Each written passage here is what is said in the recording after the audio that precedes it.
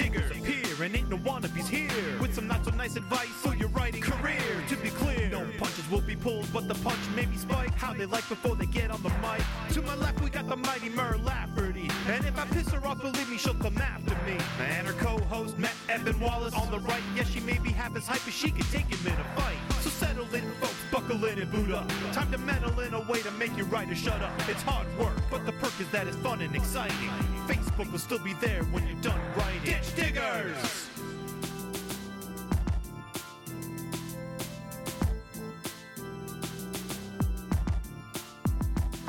Ditch Diggers!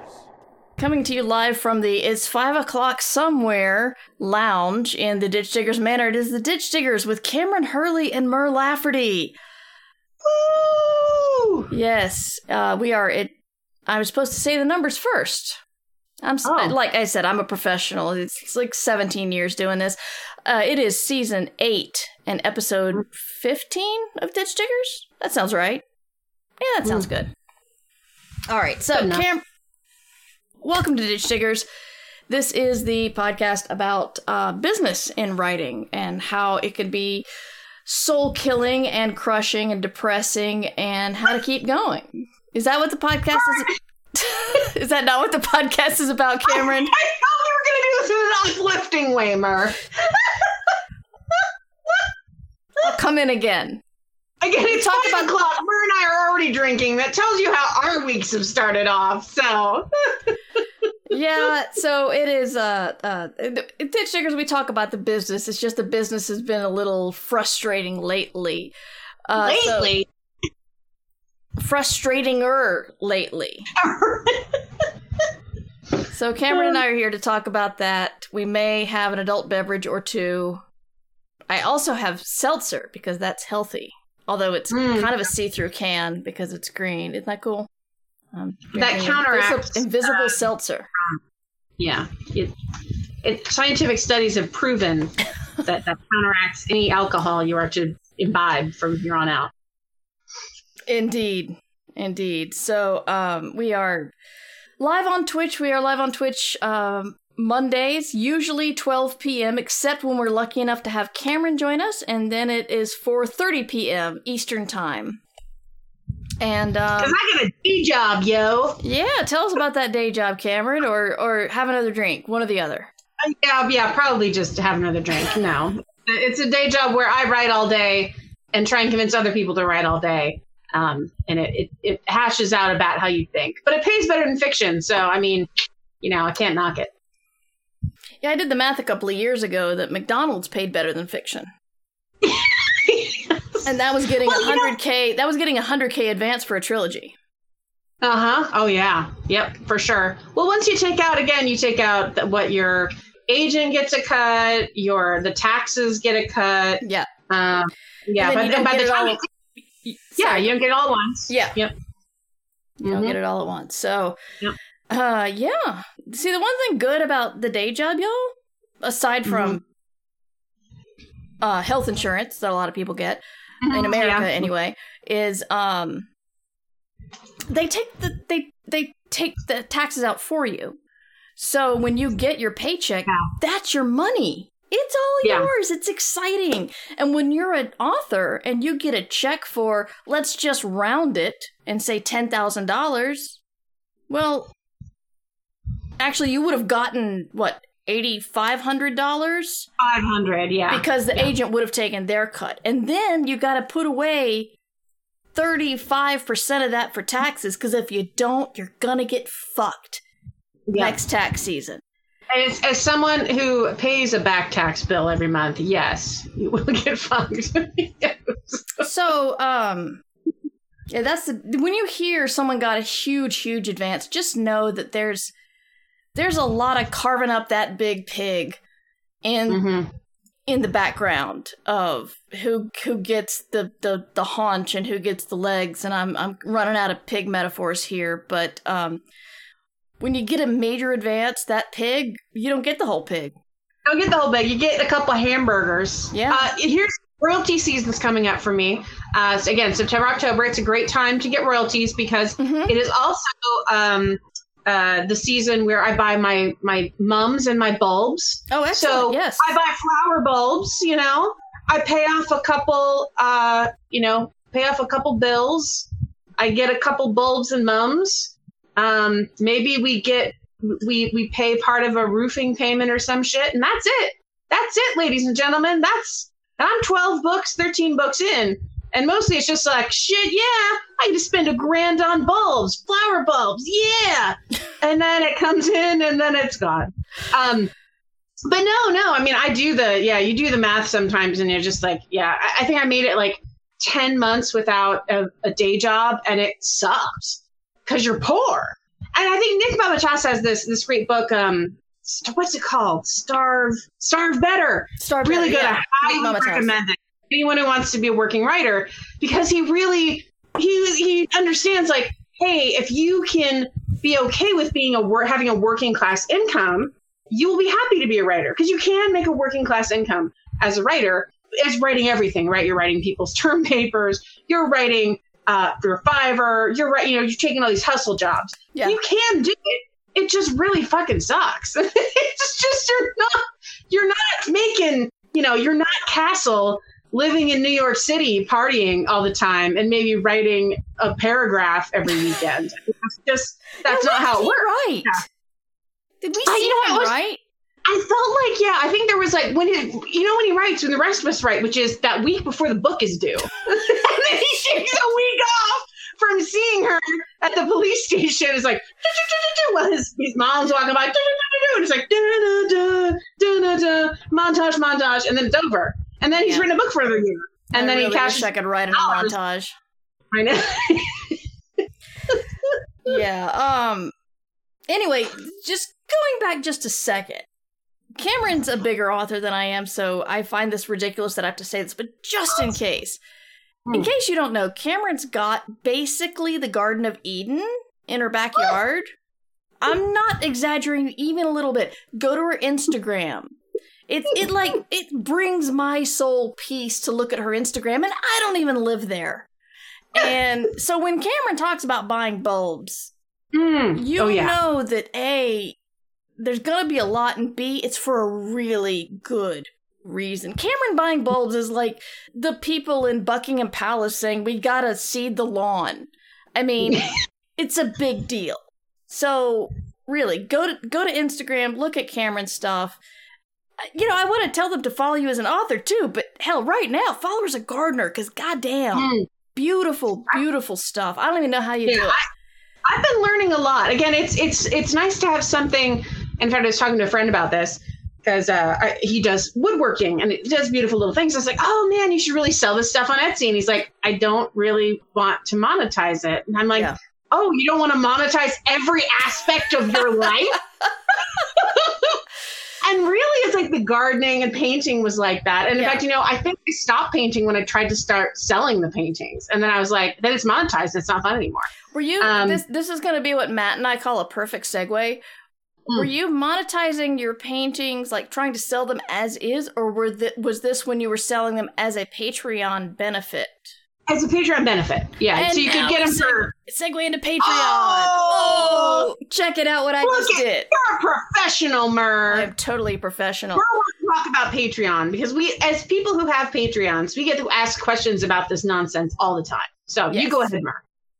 Anyway, the reason why I was asking is I remember when you had the I'm going to do a Bob Ross painting, and you can get one if you support at this certain Patreon level. Yeah. And then I realized you'd stopped talking about painting and you'd stopped offering that. And that made me kind of sad, because I remember when you said that painting was really helping you with some depression about 6 years ago for, reasons that we're not going to talk about. But I'm sure if anybody has a shred of a brain cell, they can probably think about why. Let me scroll back. It is for anybody listening in the future to the feed. It is currently 2022. Anyway, carry on.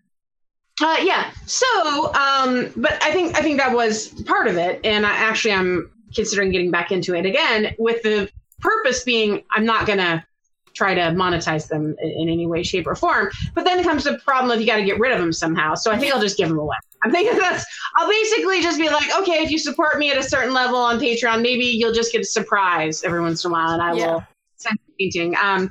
Just because at a certain point, I need to have something in my life that's mine. Yeah. And I talk with my assistant about this constantly. He's always wanting, oh, you could do this and you could have a thing about it. And I said, I need to have a certain amount of my life that is just for me. I'm not monetizing my garden. I might occasionally do walkthroughs, and that's fine, like on Instagram or something. But I don't want to become a gardening influencer.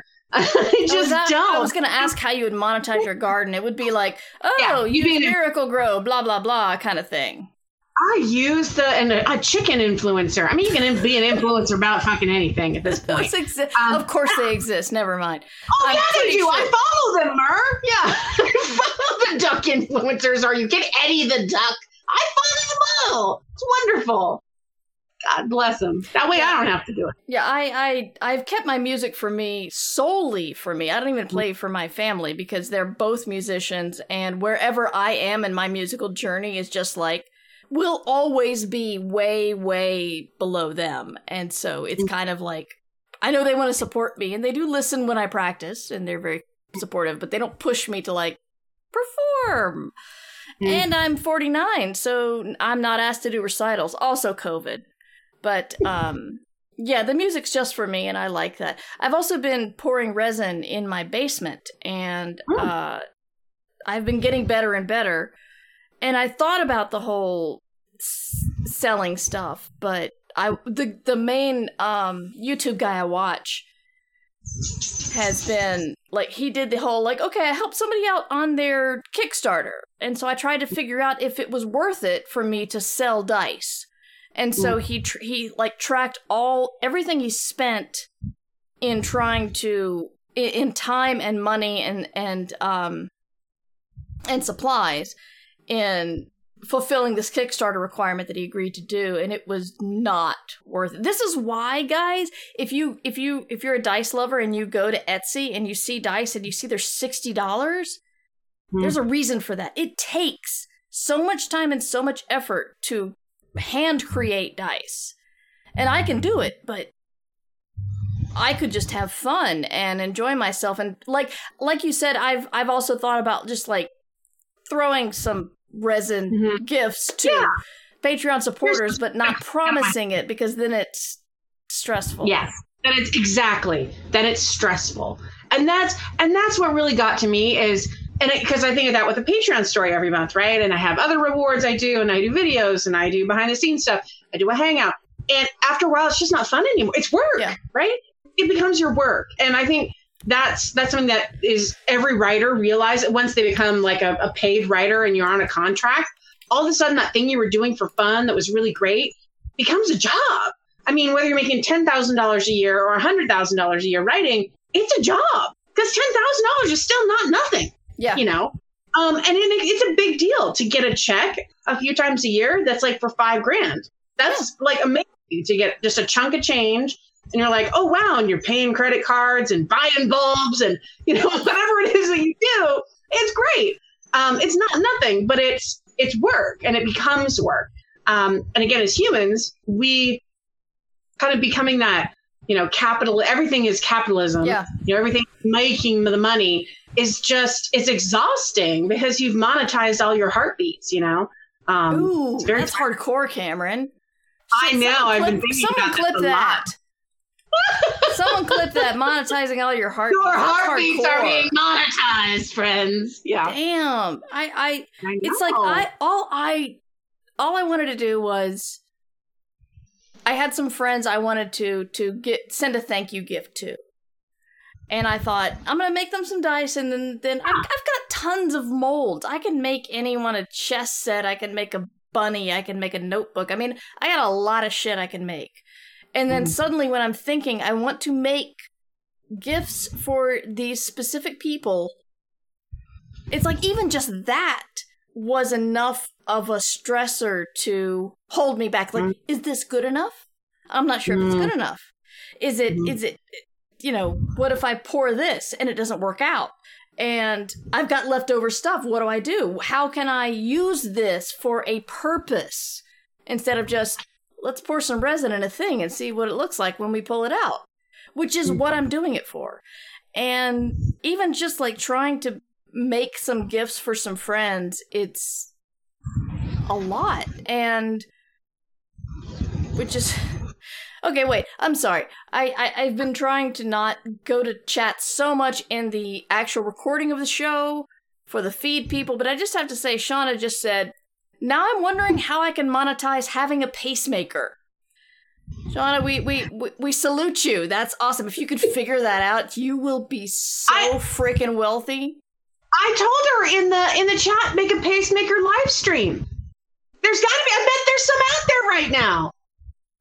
Play some music to it, ASMR that shit. You know. How do you... You could live stream, like, here it is inside my chest. Oh, God. Like, wow, look at that. It is... And they'd be waiting for, like, an event. Sorry, we're going to get dark here. But this is the problem with capitalism, is my point, is every single little thing. And that's why it's like, you are literally selling pieces of yourself, right? Your time is finite. And yeah, and I think about this a lot, obviously. So yeah. Where I'm like, I just got no very problem. Like I just got kind of scared there for a second. Just like, okay. What else do we want to monetize? Let's monetize my. I was trying. That's the problem. Yeah. I was trying to help my violin teacher. He's talking about possibly streaming, and I was trying to come up with. You want to talk about streaming and mental health, or rather music and mental health connected.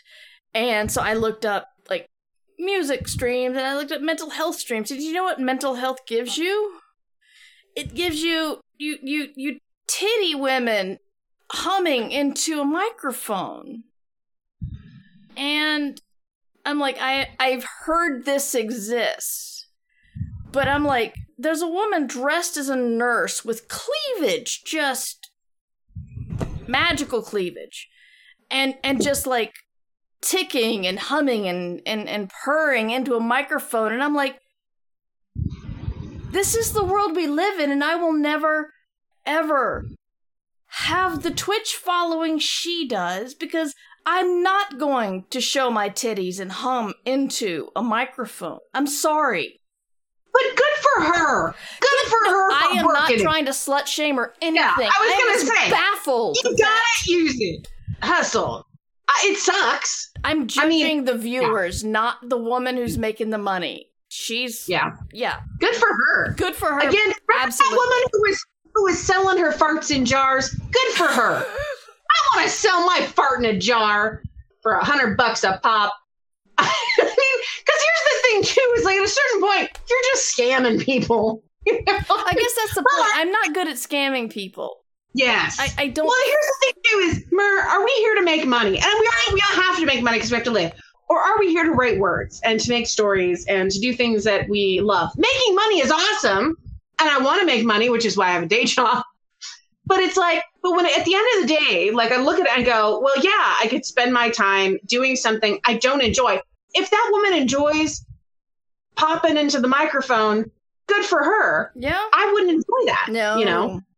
But I enjoy writing. And so I will monetize the writing because it's something I enjoy doing. I mean, Patreon, writing a short story every month, even some months where I'm like lying on the floor, like, oh, I don't want to do it. Is this how, Robert Howard felt when he had to pay his rent every month? Because that's what I use it for. I use Patreon to pay back my back taxes and really boring shit, right? Oh, the utility bill, the water bill, the energy bill going up.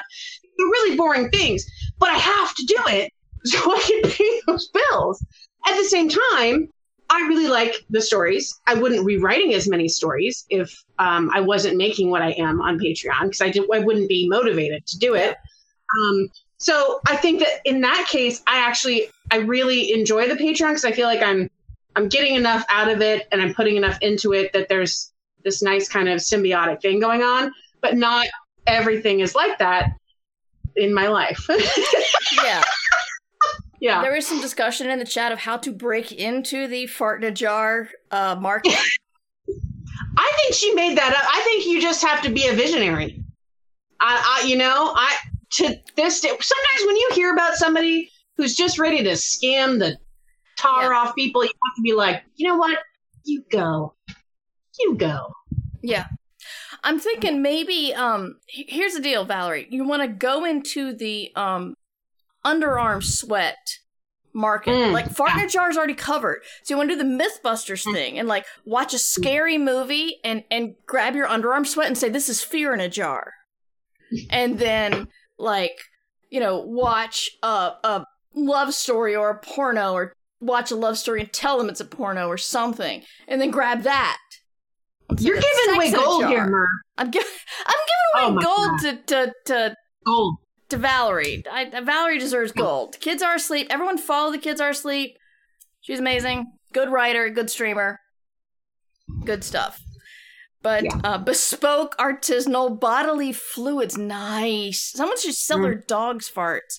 See, now then you have to follow your dog and get their farts. No, you don't. Oh, that's right. You just buy a bunch of empty jars and send them to people. You make life hard and you put a little label on it. But here's the thing too. Your dog needs to be an influencer first, right? It's not like dog fart in a jar profit, buy a jar profit. It's like you have to build up a following for your dog and have all these cute dog videos, make it entertaining and become a TikTok sensation. Then you can sell the dog fart in a jar, which is really just you buying a bunch of jars from Michael's and sticking a thing on it. Here's my problem with all of this. Now, granted, people who can do it, fantastic. Yes. More power to them. The thing is, I don't want to deal with people who will buy a fart in a jar. I want nothing to do with them. I don't want their money. Perhaps I'm speaking from a privileged area and thinking that I can pay my bills, and so I don't need to deal with fart in a jar money, but I don't want to. And it's fair. I don't want to deal with viewers who want to watch me wear very little clothing and hum into and click into a microphone. I don't want those viewers, because you watch the chat and they're just like, date me, I love you, blah blah blah, and I'm like, she's wearing not a lot of clothes and humming into a mic. It's like, what are you going to talk about at dinner? You're not. Well, if they actually got if they got their wish and you took it to the logical level, like they'd take you out to McDonald's or maybe an Olive Garden, and you'd sit there and it's like, do you just like undo a button and go, tick, tick, tick, tick, tick? I mean, what do they think is going to happen? I don't want to deal with people like that. And I know that me not wanting to deal with people like that means...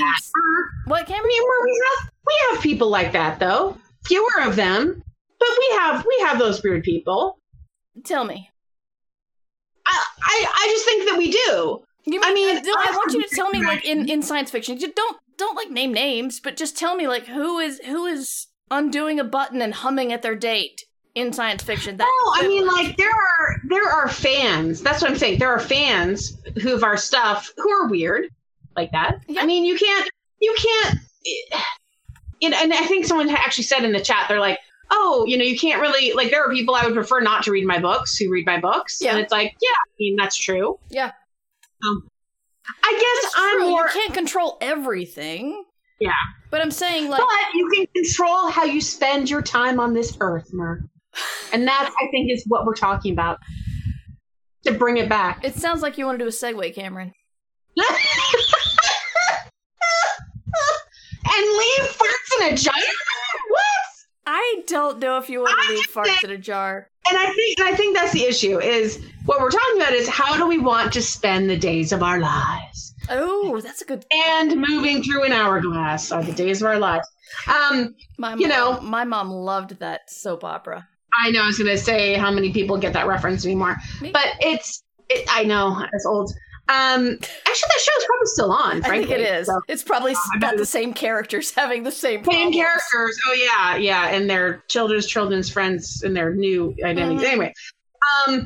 But I think that's what we're talking about is what you are choosing to monetize, right, in your life is the stuff that you are choosing to spend your time on. And that counts with the day job, too.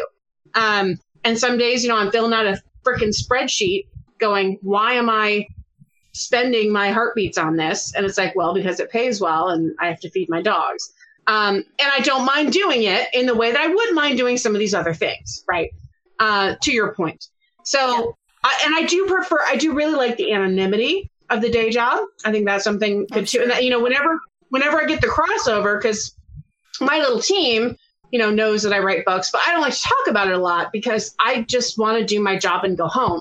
And it's when I go to events and stuff, then it's like, then you're Cameron Hurley, the writer, and you kind of got a thing. Whereas this is like, I'm just doing my job and writing blogs and running these accounts, and it's fine. And I don't mind it, Yeah. And it's writing, and it is a writing job. That's the thing too. It is a writing job. It's writing for other people. It's writing things that don't necessarily really matter to me. But it's a writing job, and there are much worse things that I have done and could do. So, I feel like every time I complain about this, I'm sounding like I'm like putting down a kink or a certain kind of person in that the fart in the jar market. And, Gaius points out, I haven't made any new content in a while, but I did not find my adult content customers to be a lot worse than customers when I was a cashier at a department store. That's not a high bar, but still. Some were awful, but I could block them easier than when I worked for the store. It's also not a job for everyone. So, yes. Yeah, it's just that... You do come across a little critical, Mer. That is true. I do. Look, I just want to say that when you get into a sexual type of content creation, you're going to have people who think that they can have more of you than they have and say, the whole date me and I love you and blah, blah, blah, instead of just like, let me enjoy you clicking into a mic. And I am uncomfortable with that. I'm uncomfortable just random people saying, I want to date you. I don't want that in my stream. I don't want that in my audience. I hate that too. But let me tell you, as a writer, I've also gotten that. A lot more of it 20 years ago. But I've also gotten a lot of that, where you get randos. Yeah. I can name names of some people who went on me 20 years ago, where, you're like, well, that's uncomfortable and that's crappy. I think that's just like, but and here's the problem. Here's the issue. Anytime you're creating something publicly, and that's why I talk about that public persona versus I'm at work, right, and doing my little thing. I'm writing as a ghostwriter, right, for these big brands. So my name isn't in on anything. But as soon as you put something out, and I am Cameron Hurley, this is a work that I have made, like, people just objectify you. They just do, because you're a persona. You're not a human being. And it's uncomfortable and it sucks and it's horrible, but that's part of the job. And I think that we don't talk about that a lot as creators. Is like when you cease to be Neil Gaiman, a human being, and suddenly you're Neil Gaiman, the Neil Gaiman. And people forget, like, we all have problems. We've got real problems, and we are not like that snippet that you saw online or, oh, you read my book. Like, a human being is very complex and there are many things. But you are going to be, and Elizabeth Bear talks about this, you are going to become an authorial construct. Yes. You're an authorial construct. You are not a real person. And this is why, and I harp on writers all the time, don't go on the internet looking for stuff about yourself. They're not writing about you. No. They're writing about their interpretation. They made up ideas they have based on this one thing that they've read, or this one headline they read, or this one thing they heard. The things I have heard about myself are just amazing. Where I'm like, how did you even think about that? And at a certain point, you just got to let it go. They're not talking about you. It has nothing to do with you. 90% of the time, when you're getting reactions to something you said or your work, it's about that person. And a lot of times it's about that person and that they have some things that they need to deal with. Yeah. Sometimes you hear some value, like if you hear it a lot, right? You're like, well, maybe I should address that. But for the most part, if you're an authorial construct, you are something that they are, pushing against. And you have to think about that in your own life. Like, I don't know anything about, I don't know, some famous, I don't even keep up with famous people anymore. Right. This is the other problem, Mer. As soon as I went to Clarion and I met like Octavia Butler and I met Monica McIntyre, I know she's, and I met Greg Bear, and then I'm just like, these are just people. Yeah. Like I had that transformative moment when I was like 20. And like after that, it's like, again, like I remember sitting at the convention, and Neil Gaiman is sitting at the table across, and he just looks exhausted. Yeah. He's had a really tough time. And my husband's like trying to surreptitiously take a photo. I'm like, babe, come on. We're all exhausted and we're people. Can we all just sit down and have a nice little, meal, and it's fine. Like, let him relax. He's about to jump on a plane, clearly. He's just chatting with somebody before he goes. It's like, you have to realize, like, everyone is just a person. But I think unless you have been around a lot of people who, I tell that to people all the time. I'm like, I'm not famous, but I'm famous to like a few thousand people. Yeah. And if I get in a room with those few thousand people, it's like, it's the craziest thing in the world. Yeah, it's exciting. But I'm not famous. Yeah, you think you're something that you're not, because in your everyday life, like, I'm writing these ghost blogs for big brands. Yeah, I gotta go grocery shopping and walk the dog. It's like I pick up dog shit all day. Yeah, exactly. But yeah, people are the only thing they're aware of is the little pieces that they see, and they construct an identity out of that, and that is not us. So. Yeah. Even when you give more of yourself, as people have done in the last 14 years on social media. I'm going from the Twitter creation. There's probably more, but that's what I'm going on. You're still holding stuff back. You're not. That's what I love about Elizabeth Bear's thing is like. They're still going on their own headcanon of who you are when they don't know you because they're not around you all the time. I get, I don't know how to say this without sounding like a raging egomaniac. And Cameron, you know me better than a lot of people here, so you know I'm not a raging egomaniac. I'm a pathetic people pleaser. But, I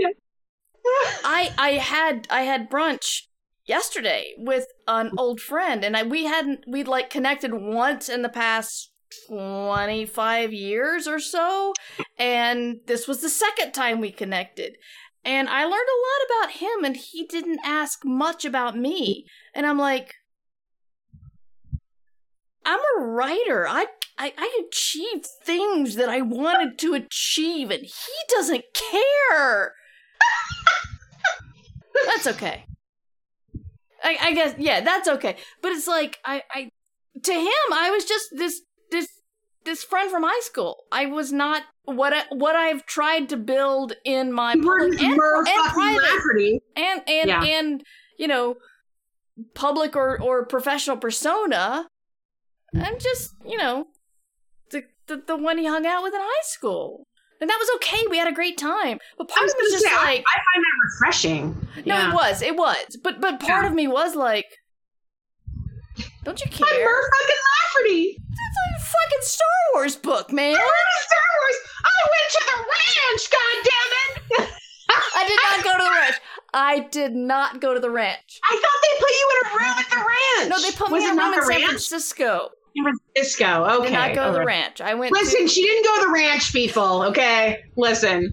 To get that my back, Cameron. No. I did not go to the ranch. You've clarified that, Mur. So now it's not hoity-toity Mur who's going to the ranch. All right, then. Hoity-toity Mur got flown out to the San Francisco offices, which my agent told me had a beautiful view of the bay, but they put me in the basement. With no windows. Because you're locked in a room with the script. I was locked in a room with the script. They were very, very concerned about the script. They cared more about the script than like my personal items. Like, we're going to lunch, and I'm like, can I leave this stuff behind? And she looks at like my bag, and she looks at the script. She's like, better take the script. And so, yeah. So yeah, it's the times you. Yeah, the times you expect people not to care, they're going to care. And then the other half, I mean, maybe you think, maybe you want to see me have made something of myself from high school, because I was a total nerd and shy and unfortunate and 12th in the list of achievements. Like, I was not salutatorian, I was not valedictorian, I wasn't even in the top 10, I was 12th. So that's like... That was just total whiff, total almost hit the grand slam. I just, missed. And so you want to think, hey guys, look what I did. And, didn't happen. But that's okay. There's been a rum. There sounds more. I was gonna say, we're quite chatty. So, but here's my thing with that. You're sounding very royal we here. We're quite chatty, says Cameron. Speaking about Myrrh, I'm here too. Listen, you talk for a while. I was gonna say, here's the thing. I could give a shit what anyone in high school thinks about me. I have like one person that I talk to who's been my friend for ever and ever. We've been friends for so long. I call her my sister, and it's like. And we don't have to have that conversation because you've known each other since you're 14, and I see her over Thanksgiving. She's coming out here, in fact, next week. So it's whatever. That's like family. The rest of people, I could give a fuck if I cared what Bowles ass what they thought. I would have kept in contact with them, and it's very telling that this is someone you'd only talk to once or twice. And I do get that there is that. I think maybe I felt that way maybe like in my mid to late 20s, or you always want to kind of prove yourself. But I've proven myself to myself, so I don't care what they think. I remember one of them was telling me, again that I text occasionally on like Twitter or something, was like, oh yeah, I ran into so and so, and he said he had all these things to say about why he didn't like your book, and it's like, well, which one? And then it's like, I don't care. I don't care if he liked it or not. He was an asshole. He's still an asshole. I can get, but goddamn what the guy living in his mom's basement thinks. So I went to high school with 20-some years ago. I just don't care. Yeah. And I think some of that is like, I care far more about, what my peers, and my peers these days are more like other writers, other creatives. I care more about what they think and my ideal reader thinks. And I think that's important to keep in mind too. There are people who say they're your fans, and they are not your fans, like Star Wars fans, quote unquote. Who definitely not fans. Those are not fans. No. But my ideal readers, who are Cameron Hurley readers, who love, what I do, are there for every book. Like, I care what they think of me, and that's important to me. But for a lot of the time, I find it extremely freeing to just realize, like, I don't care. I don't care because it does not affect me in any way, shape, or form, does not affect my bottom line or how I think about myself or any of that. I don't care. So here's the deal. Cameron, I apologize because to you, this is old. But I don't know who among us is listening has not heard this story. However, okay. Is this the chicken story? No. Or the turkey? Okay. It's a foot in the boot story. I wasn't even going to go into the turkey. It's a turkey, not a chicken. It's a turkey. Okay, folks, here we go. Whenever Mer's drunk, she brings this up. So here you go. You guys are all get to hear the turkey chicken. I was just going to point out how Cameron looks at the world. And I admire it so much. And I connected to her grandmother. Her grandmother found a Nazi foot in a boot. And that's all she found. And there was the whole, like, if you're found with, like, a dead Nazi, your family gets murdered. So you gotta get rid of and you throw the boot in the Seine. Was it the Seine? It was a river or some kind. I don't think Nancy Francis is the Seine, but it was the river. Yeah. Sure, it was a Seine. So... I love how this story has changed over the years as Mer told it. But keep going. No, this is good. This is good content, yeah. Well, I'm just saying that it's like Cameron going, I don't care.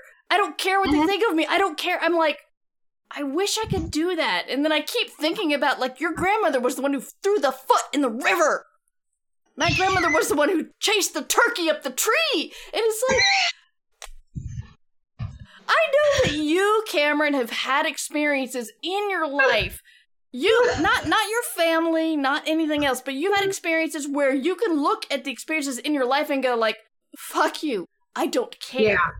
And I have not had your experiences. I've had the privilege of not having your experiences. I'm not complaining. I don't want the bad experiences, but it's like, I am still just like, I kind of care. No, you do care. I kind of care. I don't want to care. My husband has the same thing. I mean, he's just like, I really care. And I think that's a virtue. I mean, you know, you're all nicer than me. I'm an asshole. I'm an asshole who has learned to who has worked incredibly hard to not be an asshole. But I think that asshole part of me is the one that's like, I could give a shit. I don't care. But which is a virtue in that sense, not in like a lot of other senses, which is why I've tried to be less of an asshole. Yeah. You have worked very hard, bottom line. I mean, you know, you've busted and your husband is an awesome person who is not an asshole. Yeah. And he's delightful. And if you compare me with him, I will feel like warm in my center because your husband's delightful and I like him a lot. And but you know, it's like you're talking about how you don't care about those people. Now, granted, the person I was talking about from my high school was one of my best friends. We just kind of lost touch and we just recently reconnected. Mm-hmm. So he's not one of those generic high school people that I don't care about. I've not been to a high school reunion. I've not tried to make myself awesome. I've not tried to go to the high school reunion going, I've been to the ranch. Because A, I haven't, and B, they wouldn't care. They wouldn't know what that is. Because listen, people, she hasn't been to the ranch. We've gotten that straight, okay? I believe Urban Bohemia just unfollowed me because I haven't been to the ranch. That's the only reason anyone was following you, That's right. That's right. Into the ranch. Exactly. No, it's really the whole grandmother story, Cameron, is the fact that I admire you. I admire the fact that your grandmother was a badass. I admire the fact that you're a badass. And just the fact that your grandmother's story is so diametrically opposed to my grandmother's story. It's just really funny. That's all. If you buy Station Eternity, which is coming out on October 4th, you will hear the story, which is only slightly fictionalized about my grandmother winning a live turkey in a radio giveaway and driving home with it in her trunk and then opening the trunk and having the turkey surprise fly out and run down the street and my grandmother run after it screaming. I thought that was badass. On myself, I was like, she could have just been like, well, fuck that turkey. See, that's what I would do. I'm like, well, that's gone. Of course, I would have been like, why did I put I guess I'm gonna go buy a frozen turkey without anything else? And how do they expect me to kill this? I live in a suburb of Charlotte. Wait, Shauna has questions. Where was the rest? Jasmine wants to know where was the rest of the body, Cameron? So here is here's the story handed down to me so God knows, right? These are all. So my grandmother lived in Nazi-occupied France, during World War II. And there was a rule that if, that when among the Nazi, who had taken over, like if there was one Nazi killed, then they would kill 20 French people for every Nazi that they killed, right? Very common Gestapo fascist thing to do. So my grandmother and her friends, again, she's mid to late teens, I think at this point, late teens, because I think she came over when she was 20 something, late teens. And, they were along the river and they found a Nazi boot with a Nazi foot in it, just sitting in the river. And they're like, where the fuck is the rest of the Nazi? They're like, well, shit, if somebody finds us with this Nazi boot, they're going to assume there's a dead Nazi somewhere. And they're going to start looking for a dead Nazi. And then if they find a dead Nazi, they'll kill 20 of us. So my grandma picks up the boot, she throws it back into the river so that they don't have to worry about, somebody finding this thing and looking for a dead Nazi. God knows, it could have been, because here's the thing. So there are many things. So it's like those feet in the sneakers. Remember that story about the feet in the sneakers? So people find the footprints in the sand story, or? No, this is different. Okay. So, everyone always asks like, oh, it's like this thing that happens every year when, in like Canada, where a bunch of feet will wash up inside sneakers will wash up on the shore. You're like, what the fuck is this about? Well, the reason it happens apparently is because your ankles are one that like it's a place in your body that will naturally snap and people will eat it. Everything will eat it, and the boots or the sneakers float. So you're very likely to find. So even though the rest of the body might fall to the the side or whatever and be at the bottom of the river, the boots and the sneakers tend to float. So you'll see a lot of feet inside of boots and sneakers washing up on the beaches. But why Canada? The Gulf streams. I don't know.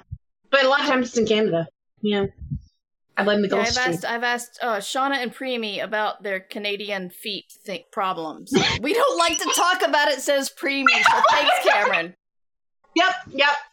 Mm-hmm. We have had an evil Mer summoned, and I said add a question with that, and so Kay Kimmy has asked Evil Mer and Cameron, what is the reason to write and publish if not money or fame? Cameron, I don't know if you have a mustache, but I don't. I need to. I want a beard. An admitted asshole. Maybe you could just answer for real. I love Cameron. She's awesome. So I'm gonna put my mustache on. So man, I need my fake beard. I was thinking of getting a fake beard at some point. Okay. Anyway, you go first. Since you're ready, Mer. Yeah, next month. So you go. I'm ready with the mustache. I'm not ready with anything else. So, what is a reason to write and publish if not money or fame? I'm gonna go back in time and ask 12-year-old Mer, who just got her hands on a Brother word processor, which could write out an entire line on a screen, and then when you're done with the line, the typewriter would write it. And it sounded really impressive because, you didn't have any back thing. It's just... Shit, I don't know what Evil Mer would say. I'd answer the story for... I'd answer the... Evil Mer works for money and fame. If not for money and fame, I don't know, to torture your enemies? You write lies about them? I just reread and rewatched Curtain by Agatha Christie, which I did not realize how brilliant it was because A, the bad guy was just a manipulator, not a murderer, and B, the way Poirot dealt with it was, spoiler, I'ma murder you. And that was how he dealt with it, which makes you wonder if Poirot looks at his entire back history as, well, maybe murder is the right way to go. But that's my point. I'm not sure where it was. Cameron's like, yeah, it's a drinking stream, Mer. Let's go. She shouldn't have had that second round, people. She was doing good. I was doing it. Did you get your beard? Go get your beard. I had a beard. This is my second one. Beard. Oh, beard. I don't have it. I don't have one. I was telling you I was thinking of it. You just said you needed it. I thought you were going to go get it. You thought I was going to go on Amazon and they would just bring it to my door? I had a beard with you. Jason, go get the beard. What's he doing there? He should be off work. Go get the beard. Deal with the ducks and go get the beard. Come on, man. So, why do you do it? I don't know. Manipulation, money, sex, drugs. Really, why I do it? Why Mer does it is I wanted to tell fun stories about the books I read that ended in a way that was not satisfying to me, which in the 80s didn't have a name. But now is fanfic, and there's AO3. But at the time, I was writing, Fred Saberhagen and Anne McCaffrey fanfic, because the stories didn't end the way I wanted to, or they ended and I wanted them to keep going. So there's the evil Mer and the good Mer reaction to it. Yeah.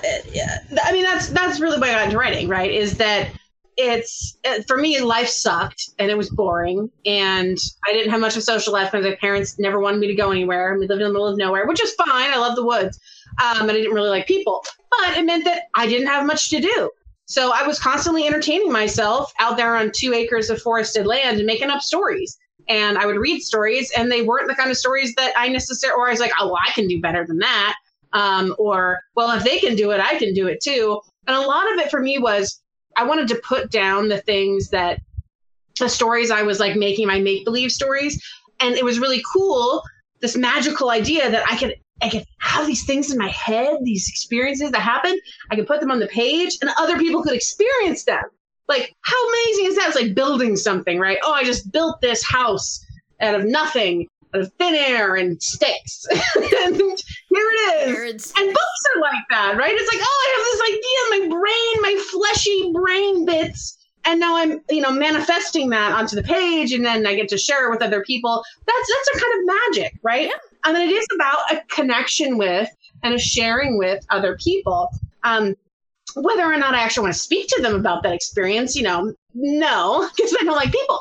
But it was a way to get all that down and to feel like I was creating that creation of something from nothing, and that those experiences were not going to go away. They were going to be, put on, committed to paper. And as a writer, trying to get better and better at communicating, right, that experience and that magic of making it. I mean, it is magical. You're making people feel something from something that doesn't exist. Like they're caring about fake people and they're crying, right? And I think about that a lot when I'm watching TV or I'm crying at the end of a novel or something where I'm just like, this is magical. Someone just wrote words, onto dead trees and made me have an emotional, physical reaction to something that doesn't exist. Like, how magical and cool is that? So yeah, I think that's a lot of it is it is a kind of magic. And that's why I enjoy my day job in marketing is you are like affecting people's thoughts and behaviors and emotions, and for better or worse. But you're going into the bad guy in Curtain here, Cameron. I'm going into the evil Karen here. But it can be good, right? It got people to smoke, but it also got people to stop smoking. Got people to wear their seatbelts, didn't it? This is your brain on drugs and the egg in the pan. So there are a lot of these messages and images and things that we can use these marketing messages for good. We can use stories for good. That's what stories are made to do, is to influence human behavior. And unfortunately, again, there are certain segments that realize that a lot better than certain other segments of the population. But you can use that power for good or for evil. And it's all about choosing how you use that power, which again is why I am obsessed with, this idea of monsters and again, the light and the dark side. I think that's why we're really drawn to it, because we do have an immense amount of power. And it's about how am I going to use that power that I have of stories. And stories is really how we learn to understand the world.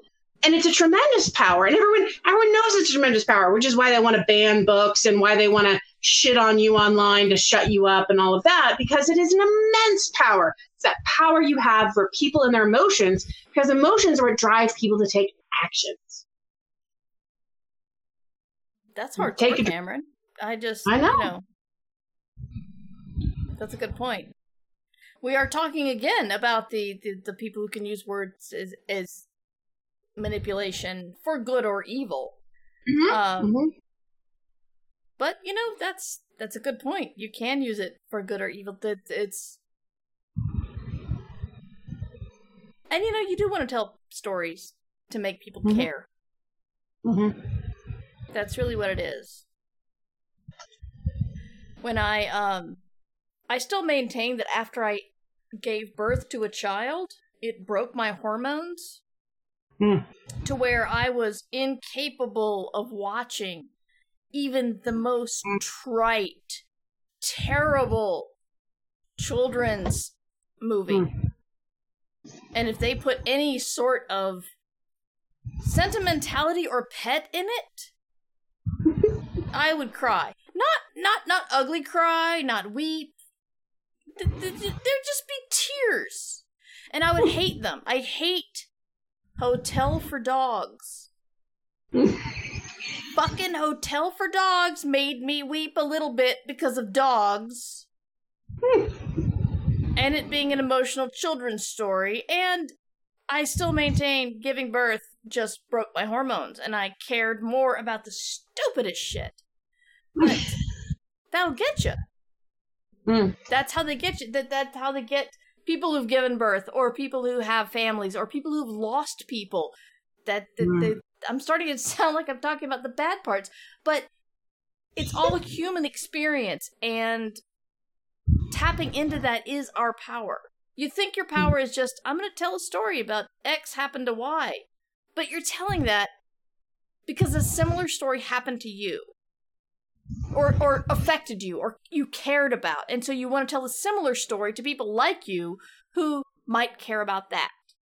and it is a very complex and it's kind of awesome. Mm-hmm. And that's why we do it, right? Mm-hmm.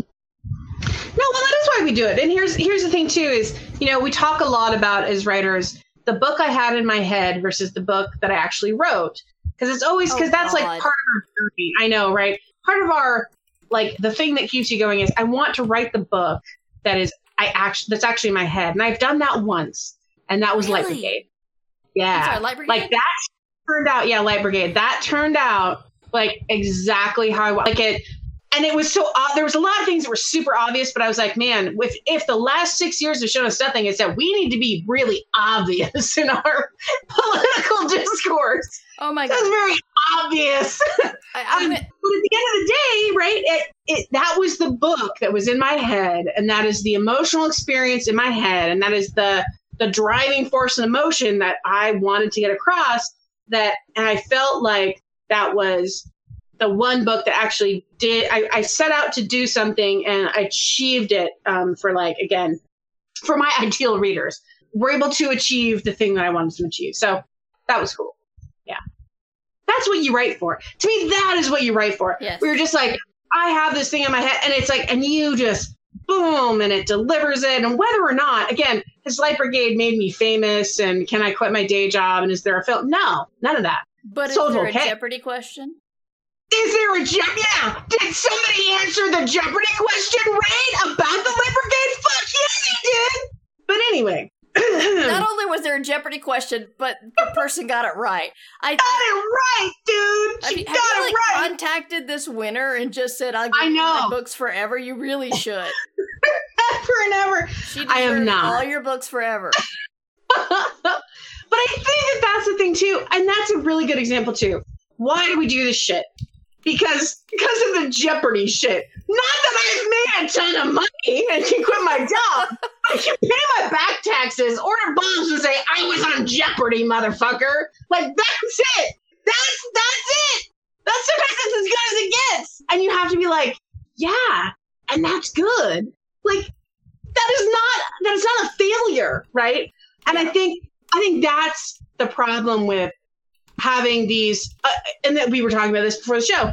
If you have an idea in your head that you have to make X amount of money to be successful, you will never be successful. Because let me tell you, we know a lot of super successful writers we do. Who are like, I should be making wine all the time. Who are don't have to worry about their bills, who have a bunch of movie deals. I wish I was as successful as XYZ. Oh, and in fact, one of the ones we were bitching about, who is a full-time writer, makes a ton of money, has whatever. I remember with him, I was at a convention with him one time, and someone's like, oh, it's you, talking to him. And then someone goes, oh, and this is Cameron Hurley, to their friend. And the friend looks at me and starts tearing up and sobbing. Oh, my God. He says, oh, my God, you're Cameron Hurley. Your work has changed my life. And the guy looks at me. He goes, why doesn't anyone ever cry when they meet me?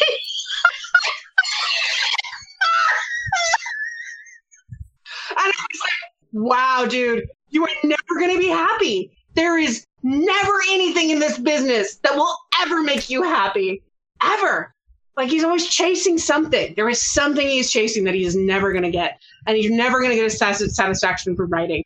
And it was a beautiful moment where I'm just like, yeah. And again, I make fun of Joe Abercrombie about this all the time.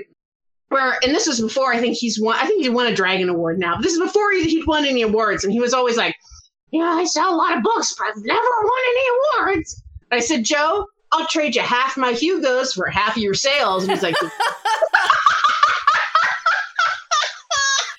there's always a brass ring. Yeah.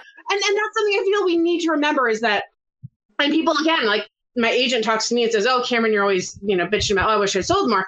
People would kill to have your career. Yes. Or people would kill to have the career that you have. And you're complaining you have a day job and you're not rich.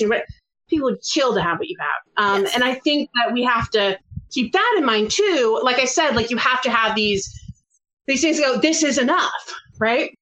This is satisfying enough that I go, to these events a couple of times a year and people lose their shit and people were reading my stuff and it shows up on Jeopardy. How amazing.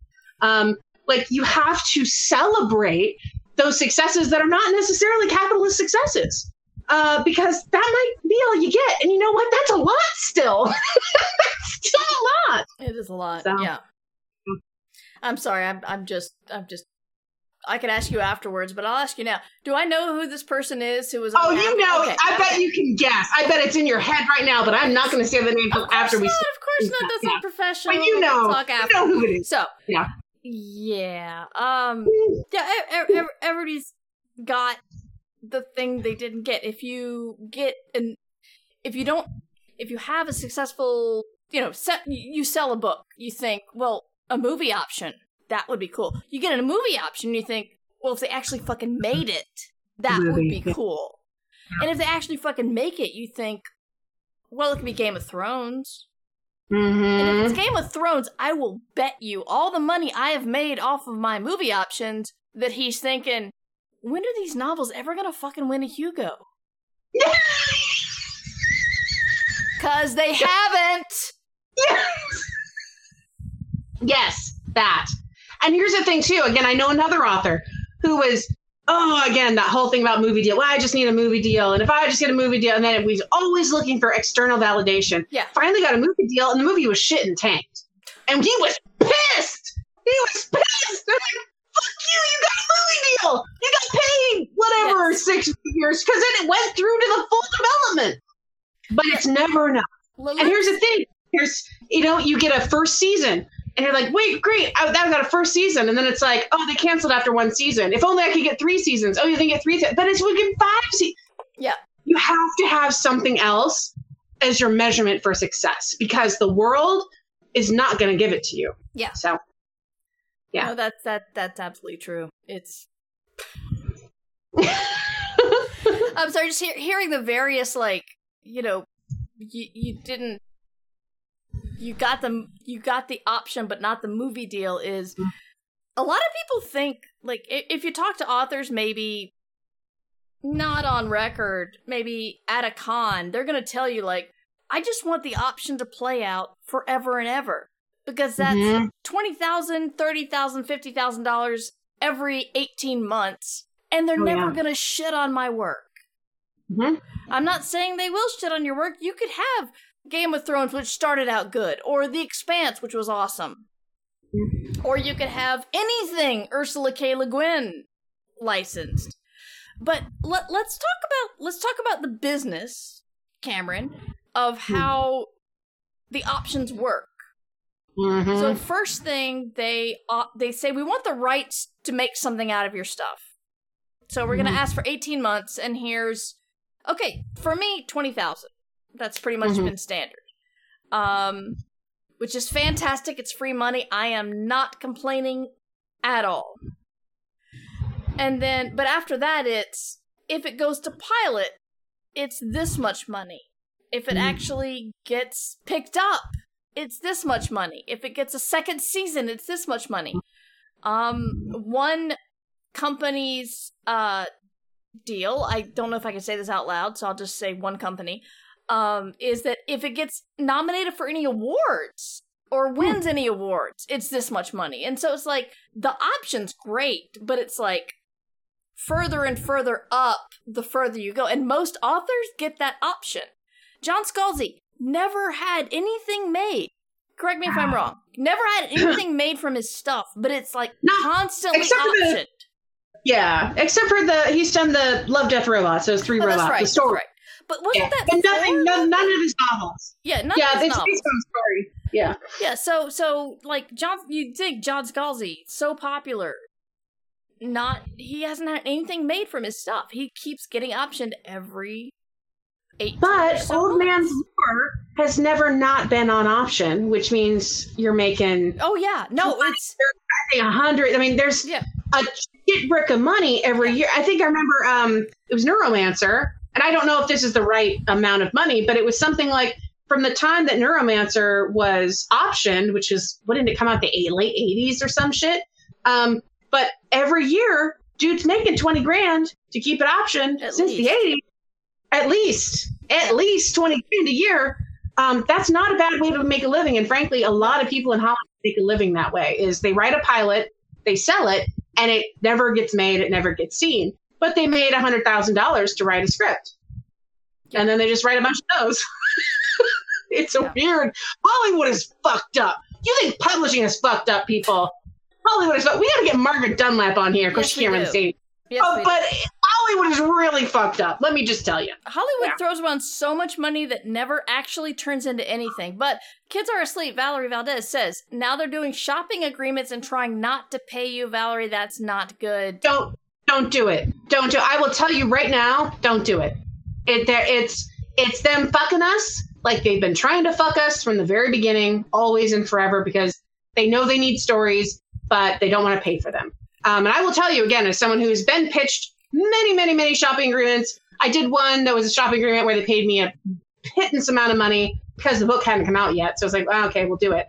And then stopped doing it because they didn't do anything with it. They literally squatted their shit on it for 18 months and did nothing. And I'm like, well, I don't want to do that. And I will never forget.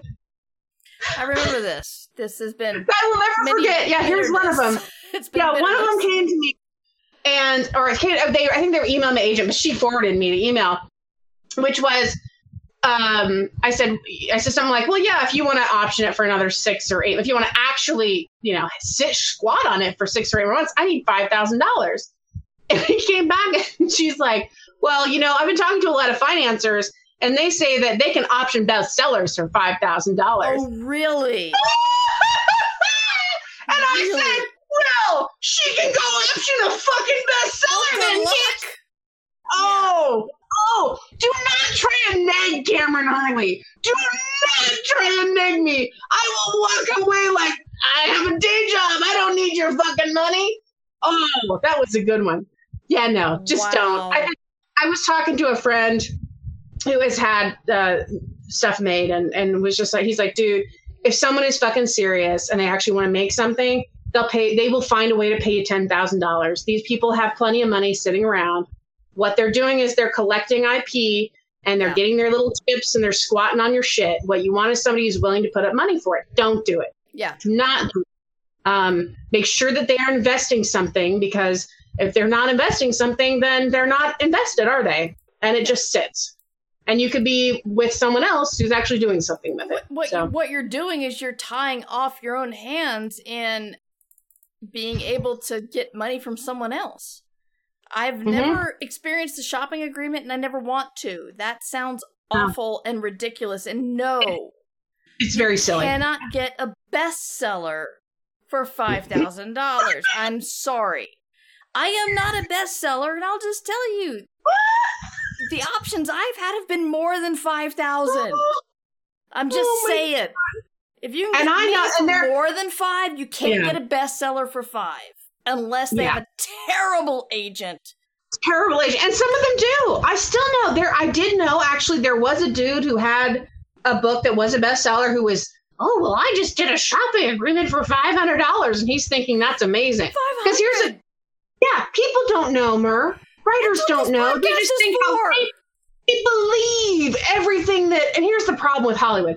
Hollywood will talk and talk and talk and talk and talk and talk and talk and talk. But when it comes to actually giving you money, good luck. They like to blow smoke. They love to blow smoke. And I ask people again, I know people who've been, working in Hollywood or successful in Hollywood, and they're just like, that's how we survive, is by being incredibly optimistic constantly about everything. And we always are talking to people because that's how we figure out if we can actually work with them. And I'm like, well, that's great, but my fucking time is valuable. Yeah. I remember we did a light brigade thing where we had like all these people who were interested, like from things you would recognize, production houses and things like. And I talked to so many people over like 2 weeks, and I was exhausted. Yeah. Did they ever pull any cash out of their asses? Not a single fucking one. Oh, not a one. Cameron. Right? And it was amazing. Like, I was talking to people, like, I was like, oh my God, this is amazing. I can't believe I'm talking to these people. And nobody came up with any money. And they're, and they would all give their reasons for it. And this is, a friend of mine said, do not do any meetings unless they already have sent, like, here is my initial offer that I'm considering to give to you if this works out.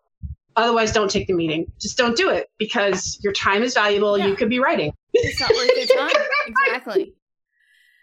Oh, that's Hollywood. Yeah. And that's only 2 beers in, Mer. I know. I know. I probably should have started with something less strong than less rummy. It's I don't have a lot of complaints about Hollywood. They gave me some option money and then they went away. And I've never had to deal with the whole, like, let me flatter you and that should be enough. Because you can go to Food Lion and you can buy meat and pasta and rice with flattery. Here's what a man from Hollywood said to me. I'm going to hand it to the cashier and she's going to be like, oh, wow, impressive. Here, have your food. He's worked with Michael Douglas, though. I mean, give me your best ground beef for that one. Yeah. No, bring in the Angus. It's Mary Lafferty here. Yes. Michael Douglas. It's not Michael Douglas. Never mind. Yeah. That's what happened. Oh God, it's all too real. People, you are listening to Ditch Diggers because we keep it real. We keep it real on Ditch Diggers. Yeah. We do. It's hard to complain about the diamond shoes, but you got to know what happens with. Yeah, when but you don't want to be rolling around and you got a book deal. It's exciting, but it's like they imply that there's a lot more. Mm-hmm. A lot more diamonds falling from the sky. Not so much. No. So yeah, and I think that's just important. Again, and that's why I love this podcast, because it is a professional level podcast. This is like, hey, this is Writing 201. It's awesome. You are writing things. That is amazing. Don't get fucked now. Yes. Don't get fucked. Everyone's out to fuck you. Because everyone gets their piece, you know? And this is always important. Your work is valuable. If your work was not valuable, they would not be having meetings with you. Your work is valuable. Yeah. And that's also super important to get across to writers. If you're being approached by people, it's because they think they can make money off you. Yes. If they think they can make money off you, you should be making money. Yes. So, don't downplay your own value. And if you need to have your agent stepping up for you, saying that this is not worth our time or our effort. So remember that. And if you're being approached by Hollywood, then for God's sake, get an agent. You can get an agent somehow. Oh, do not talk to these people on your own. No. Oh my. Don't. No. Because they will blow smoke, and let me tell you, that smoke feels good against your anus. It is not worth it. It is only smoke against your anus. If you think logically. Sweet massage! What does smoke against your anus do? Nothing. Oh, God. So, even if it's like caressing and warm, don't do it. You need actual money. And I've had experience. I've had meetings where, like, there was actual money involved. Mm-hmm. And it never turned into anything, but I sat there and I felt good, and I'm like, okay, part of myself who does this podcast has said, this means nothing until the check is signed. And I got a check, but, like, as they were talking about it, I remember there's a word. It's expedited. When Netflix had Orange is the New Black, but not much else, they were trying to option Shambling Guide to New York City. And they're just like, we love this. We're going to expedite this. It's going to be super and hot. And I'm like, Orange is the New Black. Yeah, here we go. Expedition. Let's go. Make it fast. They didn't even announce it until a couple of months into the second option. And I remember I took a nap that day. And I woke up and I looked at my phone and Twitter was exploding with, oh my God, congratulations, Mer, hooray. I'm like, what the fuck happened? And I realized Netflix had finally mentioned that it had optioned my work about 21 months ago. And I'm like, well, I'm kind of tired. So I'm not excited about that anymore, but yay, it's public. And no, it never happened. There was no expedition. There was no expedited bullshit for this script. It just, they bought the rights. They didn't do anything with them. I got some free money. Again. Yeah, great. Not free money. Down the free money. It's awesome. We love free money. Money should flow to us. Free money. Yeah. Yeah. Gene Wolfe mentioned that options are like, basically, you're a prostitute. It's like you go out, you give away your thing, you make your money, and the next night you can give away your thing and make money again. It's just like there's nothing. I don't know. It was kind of funny but weird, but also it's like money comes in and you have to make it. Bachelor was an old man thing. But. And I think that's a fundamental thing too. Is people there's a few Hollywood terms. We got to do a whole thing on Hollywood again. We got to get Margaret in here. I know. Is that an option does not mean in development, and in development does not mean in production. In production does not mean greenlit. Greenlit does not mean we have wrapped. There is a whole series, right, of things, and we just saw this with Batgirl, right? We spent $90 million. We did the whole entire thing. Everybody got paid. Everybody's cashing their checks. No one is ever going to see that shit unless somebody leaks it, which I'm sure will happen eventually. But it's being shit canned, and no one's ever seen it. That's how Hollywood works. That there are these specific things, these hurdles that you have to go through, and everyone gets paid a certain amount at each of those, which is why you can make a living in Hollywood, having your stuff only go through 3 first gauntlets. But you can make a ton of stuff, and I think John Rogers was talking about this with me on Twitter, where he said, my green light to actual seeing a production made is 25%. 25% of the stuff that I pitch, I actually get to see, or that I'm involved with, actually gets to see. And he's like, that is a huge percentage. That's considered super high in the industry. Because most of the time you could just make a living just pitching stuff and maybe get to the first or second gauntlet, and then it just falls apart because, we changed direction, this person left. And I think for writers, that is it's shocking because they're willing to shit out so much money, and then they'll come to you and say, well, I can option a bestseller for $5,000. Yeah. You can write off $90 million for a show that no one's going to see. Hold that for the money, my friend. If you never get anything out of Ditch Diggers, if you're listening to this 57 years from now and I am dead and gone in the grave, please know, get your fucking money. Get your fucking money. Do not walk away without any money. Your shit is valuable. If you walk away with nothing else from me on all of these things, please remember that. I just want to say that I have not had a bestseller or anywhere close. I guess Star Wars was close, but that was already a movie. So the other stuff, the original stuff, not a bestseller, and I've gotten a lot more than 5,000. And I'm not a bestseller, so they will say anything to neg you. Just know that. Not a bestseller at all. Gotten a lot more than 5,000 for an option. And it's weird because people around you still refuse to connect to the fact that option means no one else can date you. But it doesn't mean you're going to the prom. Yes. And it's like, great, yeah. Going to the prom. No, I'm only going to the prom if this person decides I'm going to the prom. Decides to go with me. But I got a dress, so that's cool. But he's paying, so shit, why not? They bought the dress. It's awesome. It's a beautiful dress. But, and again, I don't want to be an asshole here. It's free money. There's nothing to complain about. It's ridiculous. I have made more money off of the Shambling Guides option than I had the Shambling Guides advance. Mm-hmm. I made more money for something that never got made. Never happened. It is free money. It's fantastic, but it's like, no, it doesn't. But they have the money. Yeah. And they've got this money to just throw shit around. We do need to get Margaret on. I know. And maybe next month, you and me and Margaret will talk. Yeah, see how she's not gonna be able to name names, but she'll have a lot of insider knowledge. Of course not. No. Margaret Dunlap is a friend of ours who works in Hollywood. Has written for Dark Crystal and Barbie most recently. And what's really cool is when my kid had a friend. These are 19-year-olds.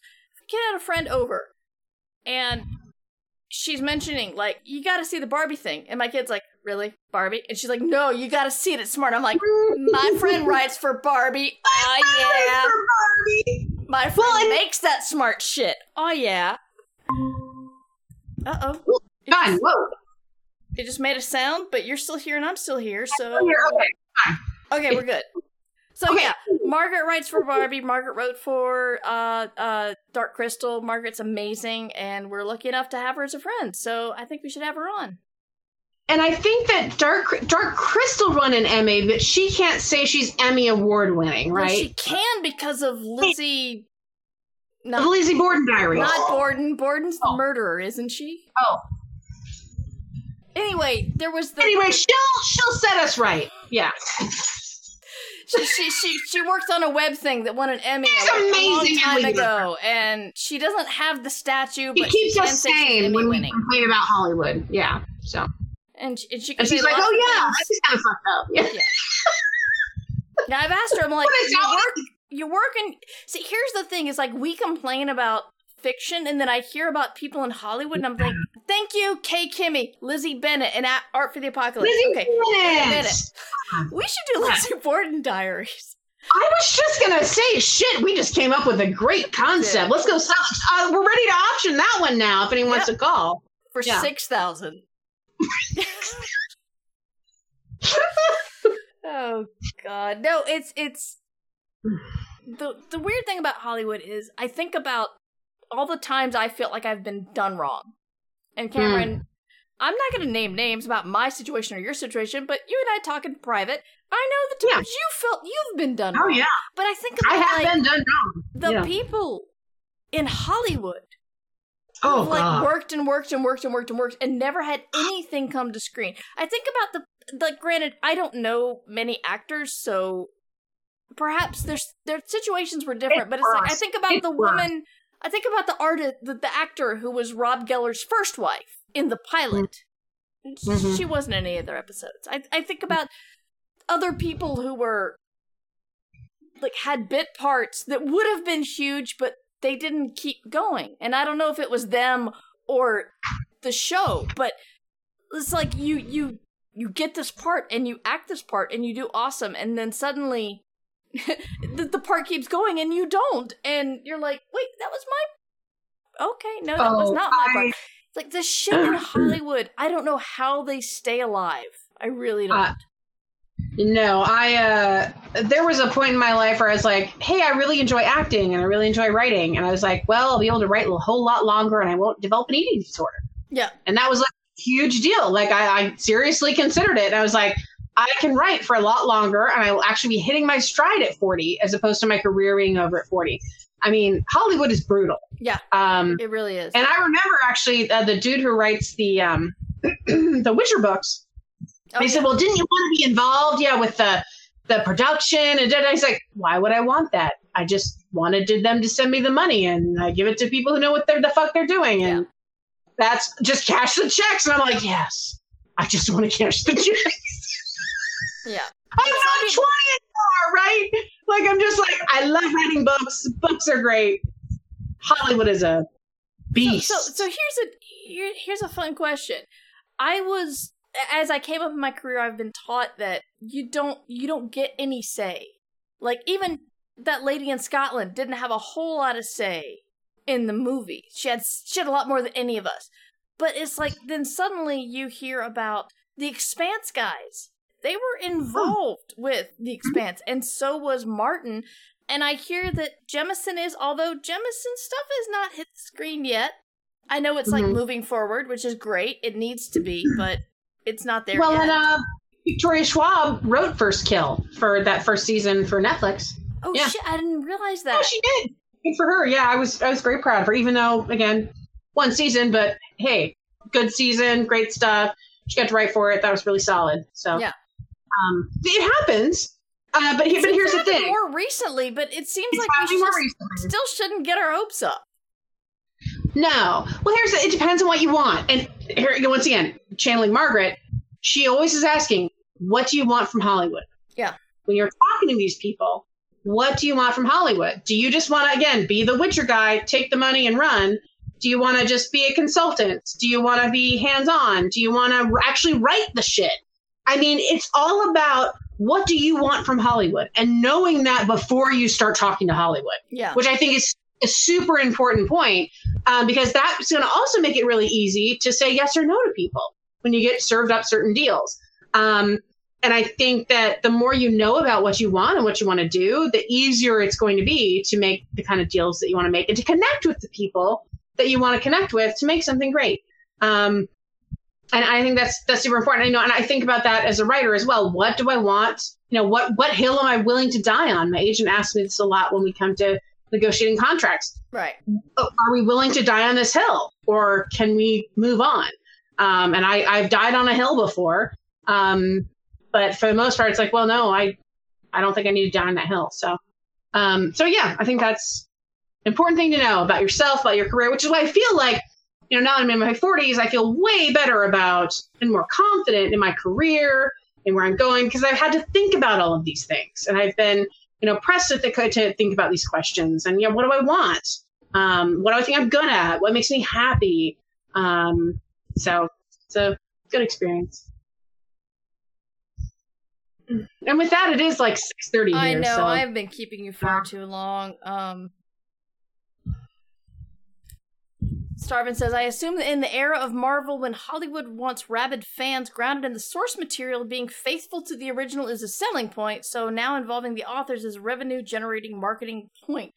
I have things to say about different media, and I can't remember whether I was going to do this for Ditch Diggers or I Should Be Writing, but there is a reason to change things with a new medium, but it's far too late into the stream to do that.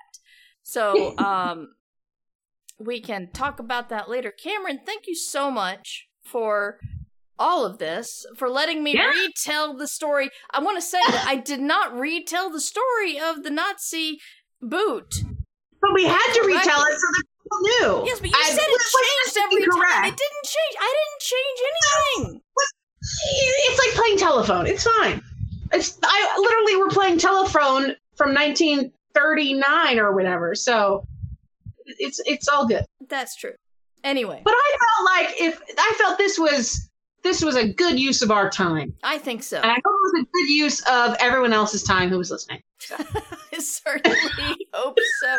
They're still with us. So I hope it's worth at least a $5,000 option. It should really be a $5,000 option. This whole podcast should be a $5,000 option. MightyMart@gmail.com is where you can find me if you want to offer this $5,000 option, and I will buy Cameron a really good bottle of scotch in thanks. So, Cameron, tell people where they could find you online. Hey, y'all. You can find me on TikTok and Insta and Facebook, but mostly just my assistant runs that. And Twitter @Cameron Hurley. That's Cameron with a K. And, of course, you can get a short story every month from me at patreon.com/Cameron Hurley. Starting at $1 a month. You get a cruel, amazing, revolutionary tale of war and blood and God knows what. So there's really no better deal on the internet. You certainly aren't paying $5,000 for it.